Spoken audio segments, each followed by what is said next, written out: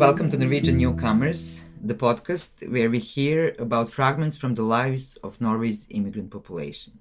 My guest today is Olga. Olga, welcome. Olga is a friend I met long time ago at the parties of mutual friends in Belgrade. But here in Oslo, actually, we start hanging out and getting to know each other better. At the beginning, for our listeners, Olga, can you tell us a little bit about yourself? Hello, everybody. Yes, my name is Olga and I'm from Belgrade, Serbia. So telling about my life in Belgrade now seems like it's been such a long time ago because it actually has been. I moved to Norway 13 years ago, permanently, but I've been moving back and forth a few times before that as well. So maybe I could just start telling you about my relationship with Norway and how it started. Yes. Because I started studying Norwegian at the university in Belgrade many years ago. And that was actually my first meeting with the Norwegian language, culture, and everything about Norway and Scandinavia. So I didn't know much before, and there was really not that many particular reasons why I started studying Norwegian. Otherwise, that I've been always interested in learning languages, and I'm kind of a linguist down below. The bottom of my soul is about that. So I started studying Norwegian actually because two of our mutual friends also decided that, Scandinavian languages, that sounds really interesting. So I was like, okay, I really want to do something where I know somebody. And that's how it started. So no particular reason whatsoever. And now I'm living here, and Norway has kind of totally defined my life in many ways. We'll probably come to that. So then on the second year or the third year of my studies, I came to Norway for the first time. I was in Lillehammer for 1 year. As a student? As a student, it's something called Folkehøyskole. And that was kind of a shocking experience because it's not a normal studying environment, right? Because people move to some kind of to a school where they live and take 1 year in many different subjects. But I did something called culture, society, something like that in 1 year. So I met a lot of people there, yes, but they were in a very specific, that was for most of the people, like, first of all, most of people were Norwegians, naturally, and they were 2 or 3 years younger than me, trying to figure out whether they're going to university or whether they're going to do anything else with their lives. And a lot of them were kind of in limbo in a way. So it was, and we were mostly confined to this place. So it was a strange meeting with Norwegian people, or whatever you can call it, young people, and I had no money and I couldn't really travel or move anywhere, and you I didn't trapped in Lillehammer in a way because I couldn't really do much more than be at the school. At the same time, I didn't speak Norwegian that well. I mean, it took me that's where it kind of happened, because I needed all the classes were in Norwegian, and I was supposed to do everything in Norwegian, but I was having a headache for the first month, I think, because it was just too much. And suddenly it kind of opened the floodgates, and I was able to speak as well. So, but that was like 20 years ago. Yeah. So, but that's my first meeting with Norway. And then I also moved once more. After that, I moved back to Belgrade. Then I moved again to Kristiansand, where I took my master's degree, and moved back again. And then before coming here, I was working at Telenor, Serbia. I was kind of a young, aspiring corporate chick, I guess. At least I thought so. So that's kind of the place I came from. I was having a rather okay life, working 12-hour days, having rather good salary, being young and feeling capable of almost everything. So it was a good time. So in a way, you can say I didn't come because I was having a bad life.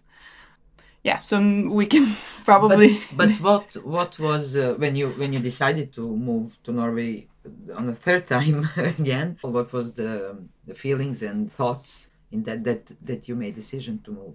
First of all, for us outside the EEA agreements and the EU, which is a lot of the world, you need a basis to come. You cannot just come and be here. I guess a lot of immigrants know what I'm talking about. So I actually needed to get a work permit or a study permit to come here, right? And why would I come here? Because I met a man. Oh. Hey. So that was the case. And then I started figuring out, okay, how can I come? And I figured out, okay, I need to be a skilled worker to get a work permit. So it's not any kind of job. I cannot really come here to clean the streets. I need to have an education that kind of makes me a skilled worker that then can get a work permit. And my employer needs somehow to back me up in a way, saying that this is the person we need and we cannot really find anybody better inside inside Norway or whatever. So it feels like how long the process? So I started applying for jobs, mostly any kind of job, because the most important thing was just to be here. And of course I didn't get him. I applied for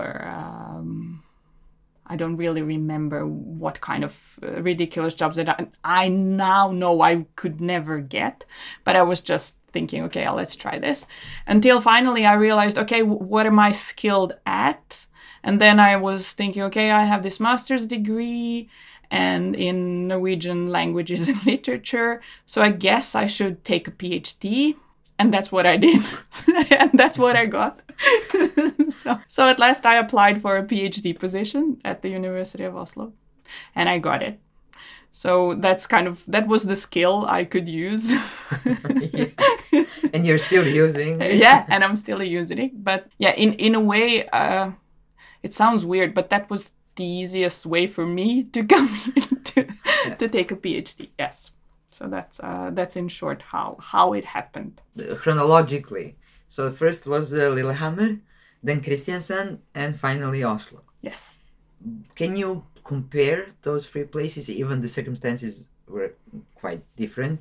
Yes, my life, I was a different person at each of these steps, right? And my life circumstances were different, as you said, because the first time I had absolutely no money.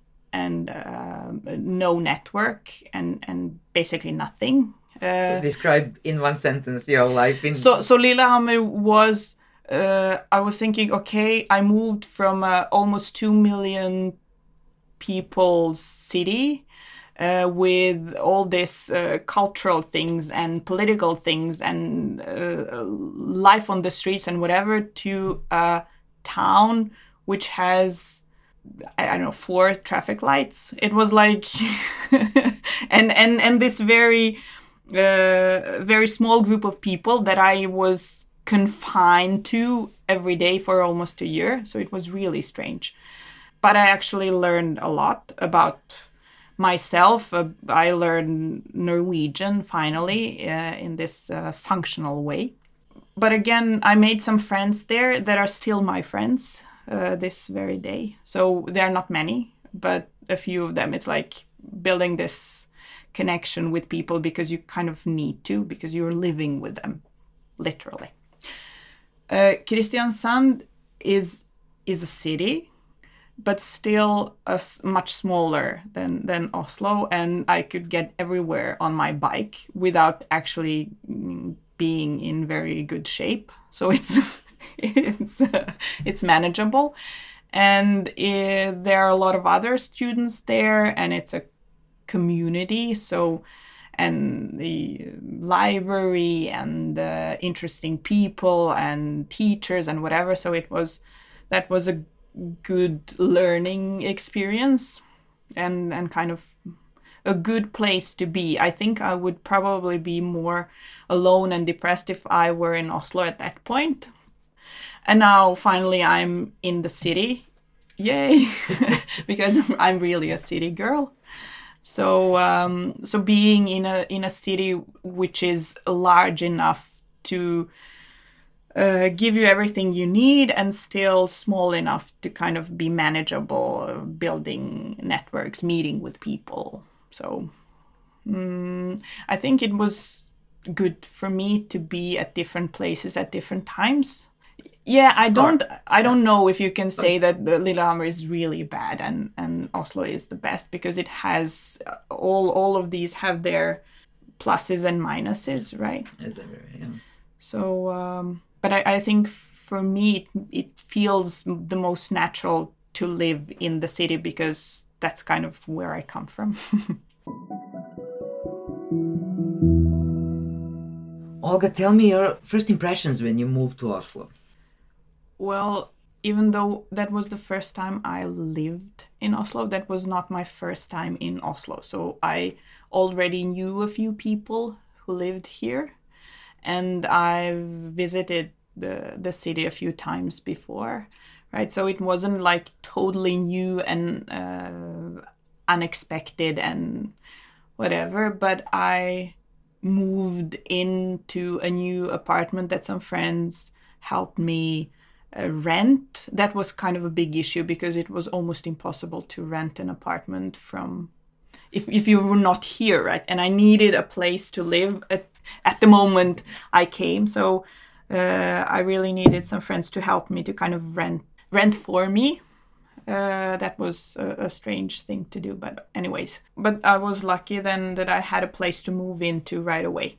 But the first few weeks at least were very hectic because it's like, okay, I'm starting in a new job, I'm figuring out who the people there are, what are the expectations, what does it really mean to do a PhD here, finding my way around with buying stuff for the apartment.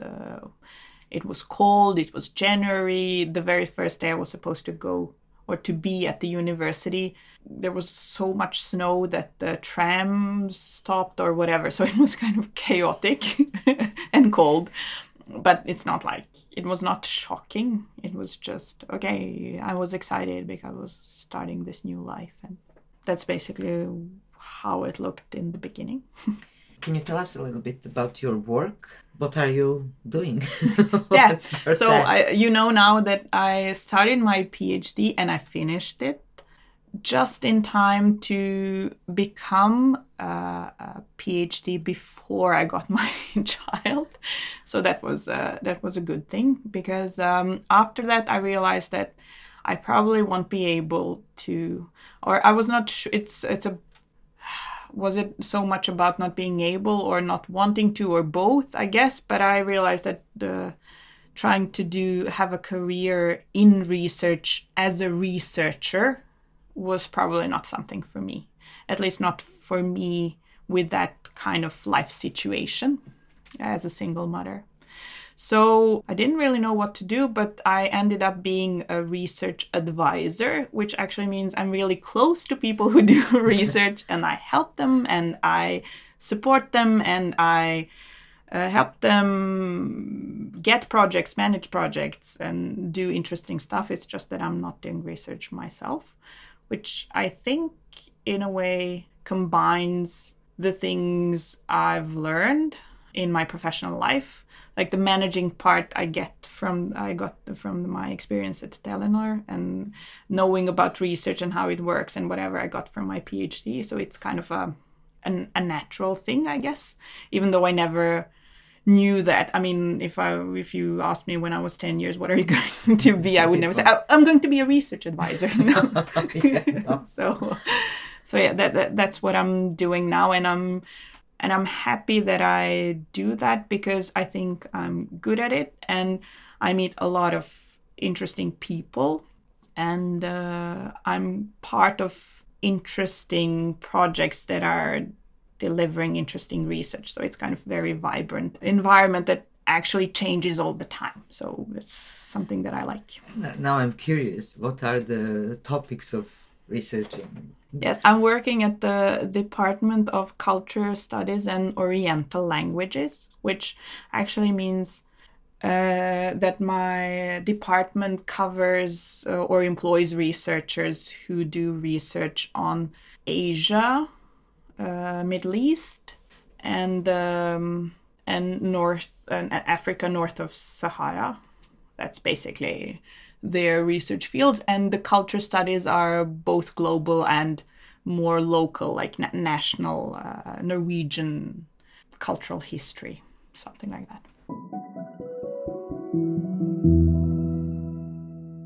Olga, you mentioned my life as a single mother.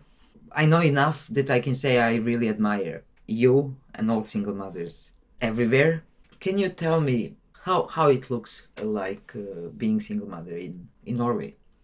Well, first of all, I would like to say that I've been thinking about this a lot of times, right? And I know that having the life that I have here as a single mother, I would never have in Serbia, because everything about the logistics of that kind of life being possible, that wouldn't work. Because when you say single mother, I think everybody should know that I'm like 200% single mother, because people sometimes say I'm a single parent, but actually they are divorced and they share responsibility, and they have responsibility for kids 1 week and the spouse has the other week. Or a lot of people have, of course, friends and family who support them. And I don't really have that. All of my family, I mean, my mother and father and everybody else is in Serbia. And I'm 100% alone with my child all the time. So getting enough money to do so, having enough time to work and to bring the child to the kindergarten, take it, bring her home afterwards now, school, and it just wouldn't work. It just wouldn't work anywhere else, because I either wouldn't have enough money or wouldn't have enough time to do this way. So in a way, I think it's very, having my own apartment and figuring out all the economic stuff around being a single parent, I don't think that it would work, and it probably wouldn't work many other places either. So in that way, I'm lucky that I'm here and that I can work normal working hours and still take care of my child in a way that I think is okay, because I really want to be with her as well. It's not like I guess anywhere else I would probably be spending a lot more time at work and much less time with her in order to bring the food to the table, right? How old is your child? She's 8 years old now. And her name is Lena? And her name is Lena, yes. And she's at school now. And so your child, she's born in Norway? Yes, she's born here. Her father is Norwegian. I mean, she's Norwegian. I mean, for me, it's like totally unthinkable that she could ever move back and live in Serbia. Mostly because I don't think she would function there. Also because she doesn't speak Serbian in a way, or cannot use it in any functional way that would make it possible for her to go to school there or to live there or whatever. So moving her to Serbia would probably be a very, very bad thing. And for all I'm concerned, she is Norwegian. She has a Norwegian passport and whatever. But I realized after a year or two, after I had a child, that because I'm her mother, statistically, she falls under this second generation immigrants, right? When the statistics are made about the population of Norway, she falls under that category. So she is an immigrant, only a second generation, because I'm her mother. And I was thinking that it's kind of strange, because she doesn't really belong any other place than here. But and I was thinking about how it kind of makes this idea of, on the one side, this pure Norwegian part of the population prominent, that there is this number of people who are like ethnically pure Norwegians, and then you need the statistics for everybody else. It was kind of strange to think about, but I don't know. I understand that there is a need to kind of get an overview statistically, but still I feel strange when I think about it. Yeah. Yeah, the definition that your child even is born here and living here, is that still will be considered as a second generation immigrant, I guess. Yeah. So you find that a little bit strange.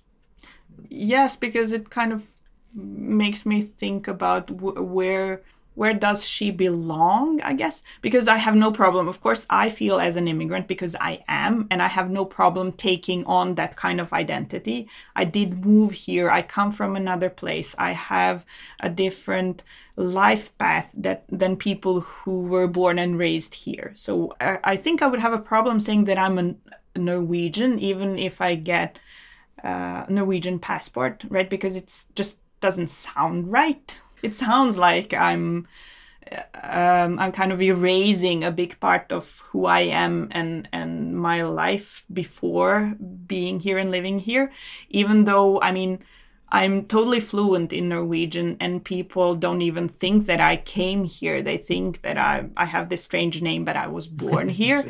So in that way, I could blend in, but I don't know why I should do that. So owning this immigrant identity is totally okay for me, because that's just who I am. But it kind of becomes strange when I think about my daughter, because this duality, or this not Norwegian part, is kind of just a fiction in a way, right? Because we even speak Norwegian at our home. So she knows a bit of Serbian. She listens to my parents, but she answers in Norwegian, right? When we're on Skype and having conversations. So it's like there's really no duality there. Or so it's kind of, and then what it is, a whole, or not good enough, not entirely Norwegian, but actually you would never say, I mean, she would never function in Serbia. So it's not like she could just kind of go. I could, right? I could go back. She will be Norwegian in Serbia. So yeah, so it's kind of strange figuring out how to own totally your identity and who you are. And I'm not telling this because I think it's bad to be partly Serbian for her, but it's strange also because she has my surname. So just saying, looking at her name would probably make people think that she's, I don't know. But I have been thinking about this, and I'm just figuring out what's a good way of owning the identity of somebody who is, because now when I'm talking in her, you could kind of hear it like I want her to be Norwegian because this is important, and I don't want her to be Serbian or considered Serbian. But it's more about feeling good about yourself, whatever combination or whatever parts you have or don't have, that everything is a plus rather than not good enough. Should be like Norwegian plus, right? That's kind of a way I would like everybody to be able to think, right? Do you have your plans for the future are to stay here, or are you thinking of going back? Because of my daughter, I don't think it's possible to move back, at least not in some years. Before I got her, I was considering that, of course. And in a way, the Serbia I left was much better than the Serbia I would meet now, which is a very depressing thing to say, but it is. So it's kind of, at least now, it doesn't look like a good place to move to. when I say that, it's not like I don't miss a lot of things there. I mean, I miss my family. I miss my city. I kind of have these dreams where I just walk the streets because you know the places and things happen there and you were there with some people, and it's like the places which are a part of you that I miss. I mean, I just miss walking the streets, right? And of course I miss a lot of people that I really, really love. So that feeling of history at a certain place was missing for a long time. Now finally, because I've been here for 12 years, 13 years now, I'm kind of starting to see that I have built some history here as well. Like, we've been places, I've done things, and it starts to feel like this could also be a part of me, Oslo and living here. But I don't know. I don't see this in any near future. Maybe when I retire, maybe not. Maybe it's going to be a totally different place. But for now, I think this is the best place to be, both for me and for my daughter.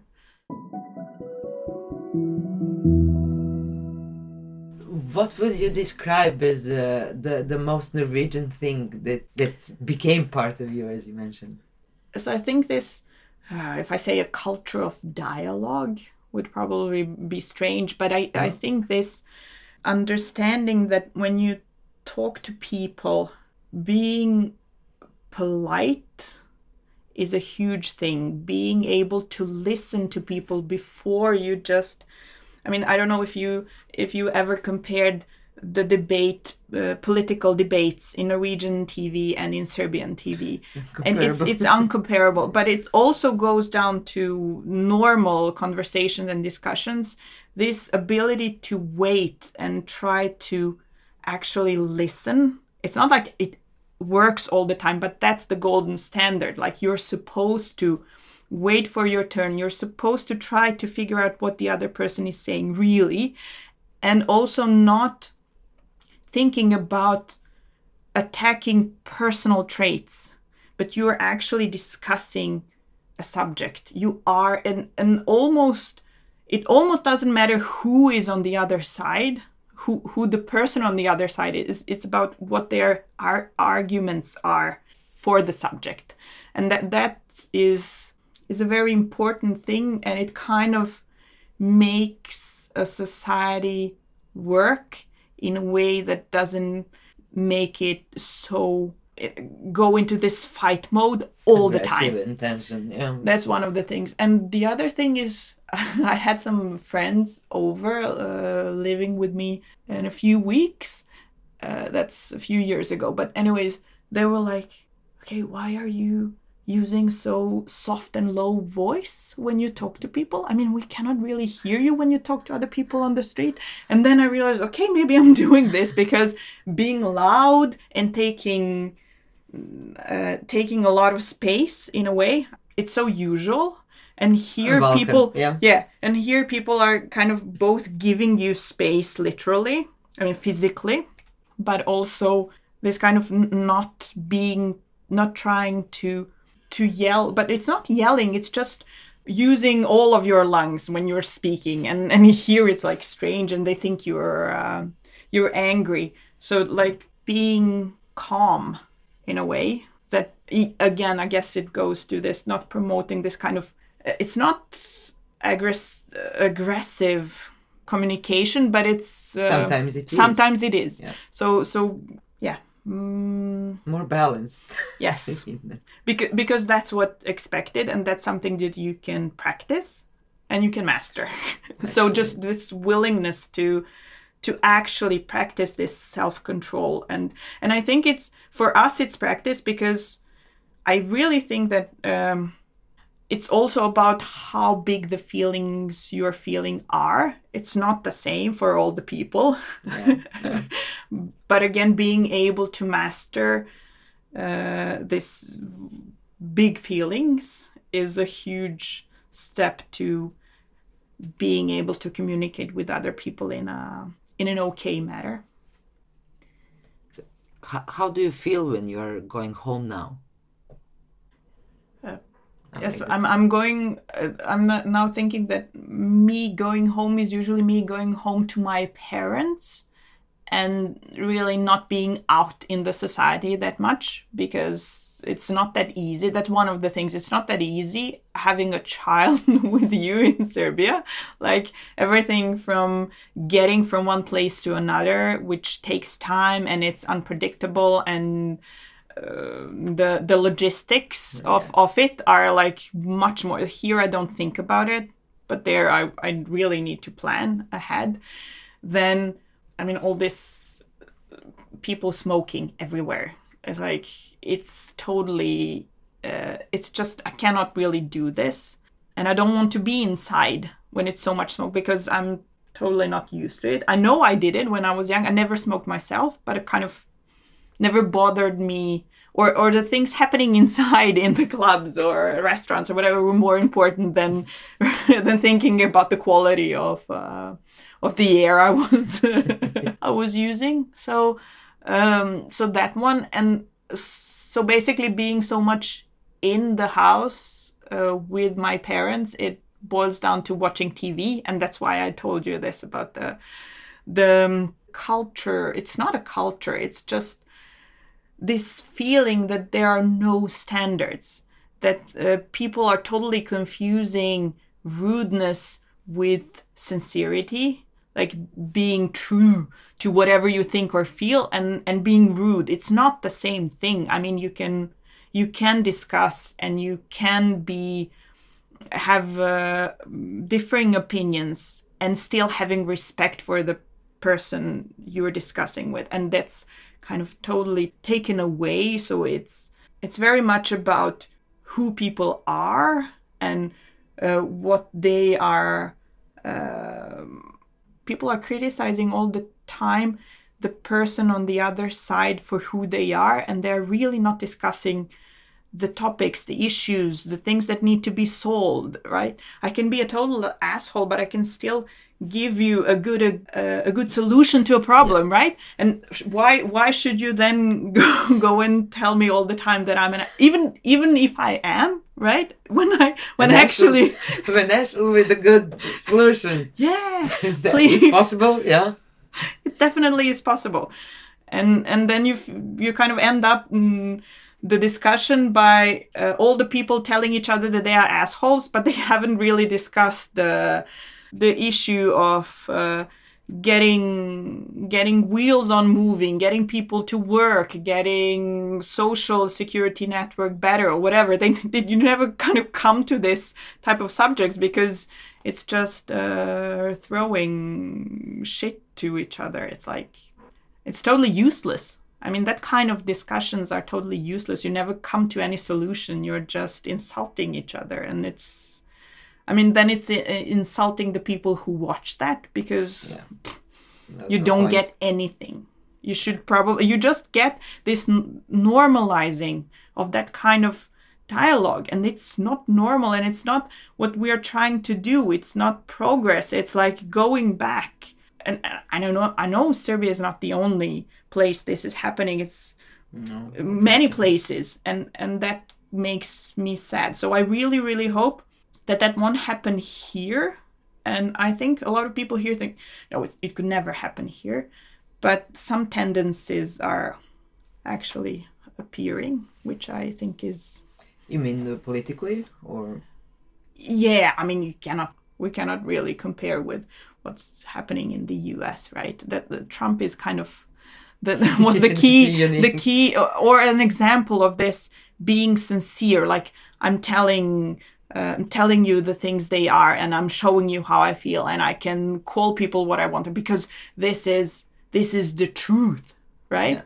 Yeah. Compared to, I have an opinion, and I can give you my opinion, but I can do it in a way that shows respect for you. That's kind of totally disappearing. This thinking that showing respect and being civilized is something false. No, it's a weakness. A weakness, or or lie. You're lying. You're not being, because you actually hate me, right? But you won't tell this. You're making this, but it's not. It's an effort. It's a kind of civilizational achievement. We don't really want to go back, because this is what makes us not go into war when we don't agree or don't fight each other or whatever. So it actually takes practice and it takes effort, and I think should be valued instead of being labeled as false. So that really scares me. But Norway is by no means there. But I think that it can happen anywhere. Yeah. If it's not existing now, it's not a guarantee that it won't show up once. But did you ever experience anything when it comes to your background and that you are not Norwegians? Did you have any problem, or verbally or in any way? Well, I guess I've been lucky in a way that I work at the university, which is actually a very international community. So not being from Norway is more like a norm than a strange thing, because a lot of people are not from Norway and working there. My daughter went to kindergarten at the university. So also a lot of kids there were not Norwegians, or are actually very mixed, like mother from Japan and father from Sweden, and they're going to a Norwegian kindergarten, and any type of imaginable combinations. So in that way, also for her and for me, not being from Norway was kind of normal, totally normal thing. So no, I've never experienced anything bad, or at least not that I remember now.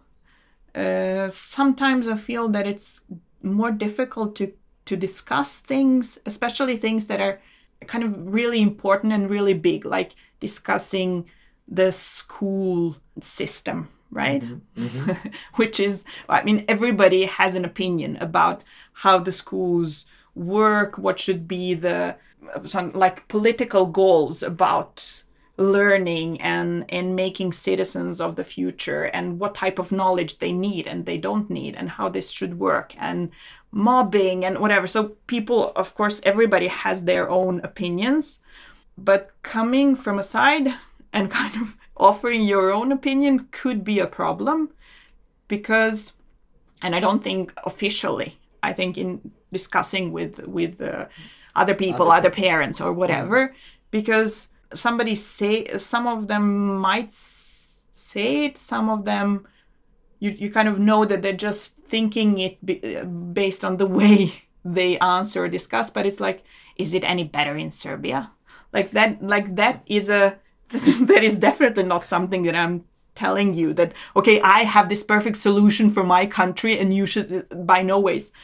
So it's this strange thinking that if you are criticizing or maybe pointing out things that could be better, I mean, that you are actually telling them that you know, or your system is better. And it's never my argument, because it would be totally ridiculous. I mean, no, it's not. But that's not why I can tell you this. It's not the only legitimate position. Like, I don't need to come from a better system to be able to see things in a different way, or at least offer my opinion. Like, yeah, to be critical about the things happening that we are living in. Yeah.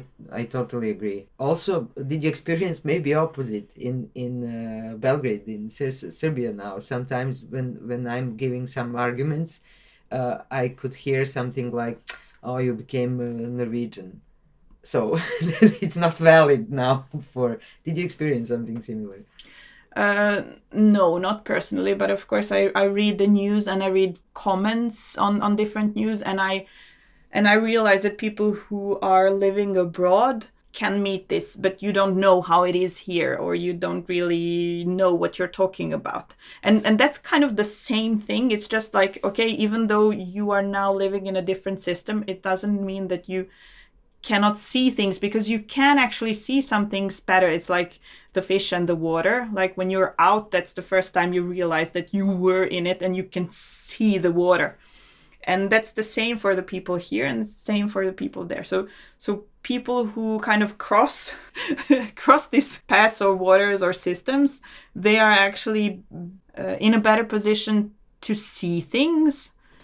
And it's not a strange thing. I mean, when you change jobs, the first few months you can actually see things that people who've been there for many years don't see anymore, because it's just normalized. So it's basically the same. You just, of course, not everything you say is possible to implement, or there are good reasons why they shouldn't be implemented, but your way of seeing is still valuable, I would say. So instead of trying to justify whatever you have, people should be more open to hear what you're saying, because sometimes maybe 1 out of 10 comments is actually something that you can, yeah, that was...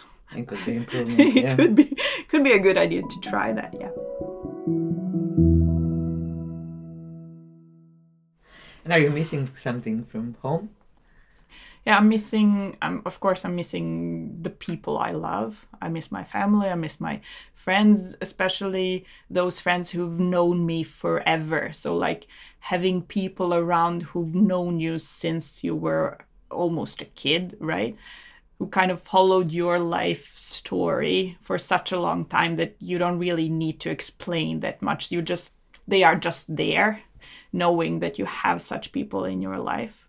It's something that you miss. Or of course I do have contacts with people still who have known me, but it's not the same. And so people around you who you meet most, they don't know your roots in a way. They don't really know where you come from. And I don't think the country, I mean your life history, your life story. So it's kind of, yeah. I miss that. And I miss the city because, as I told you, all the places you used to go to, kind of the festivals you do, and all the culture stuff, I guess. Luckily, it exists here as well. It's just that it's a bit different in Belgrade than it is here naturally. So I think I miss that for the most, but there are a lot of things that I don't miss also. So it's that I'm really glad I don't have to do or feel or anymore. So it's you're satisfied with your life. Yeah, I think saying anything else would probably be, and it's also about what life you make for yourself. So what I like here is that you actually have an opportunity to make a good life for yourself. It's not like everything is served on a silver plate or whatever, but it's the possibility of building it the way you need it to be, or this feeling of possibilities is there, which kind of I feel is basically gone for very, very many people in Serbia now. This feeling that your life is in your hands, mostly. I mean, it never is 100%, but knowing that if you take charge, if you take decisions, if you work, if you educate yourself, whatever, you can actually influence your life in such a way that you feel that you have certain control, which is kind of totally lacking in Serbia right now. That's why people are probably depressed. I guess it's kind of the same in the US or many other countries in the world right now. This feeling of being powerless and not being able to influence your life in any significant way. Olga, thank you very much. I really enjoyed having this morning with you. Thank you for having me, and thank you for letting me talk so much and kind of explain things that I've been feeling and thinking about and living for the last, I wanted to say 13, but it's actually 20 years because I've moved back and forth so much. So it's been totally a big part of my adult life. So I would probably be able to talk about many, many more hours, but I think we kind of touched the essence of how it feels for me to have these two sides, two sources of who I am. Yeah, that's exactly what we are trying to achieve with this podcast. And thank you. Thank you for your story.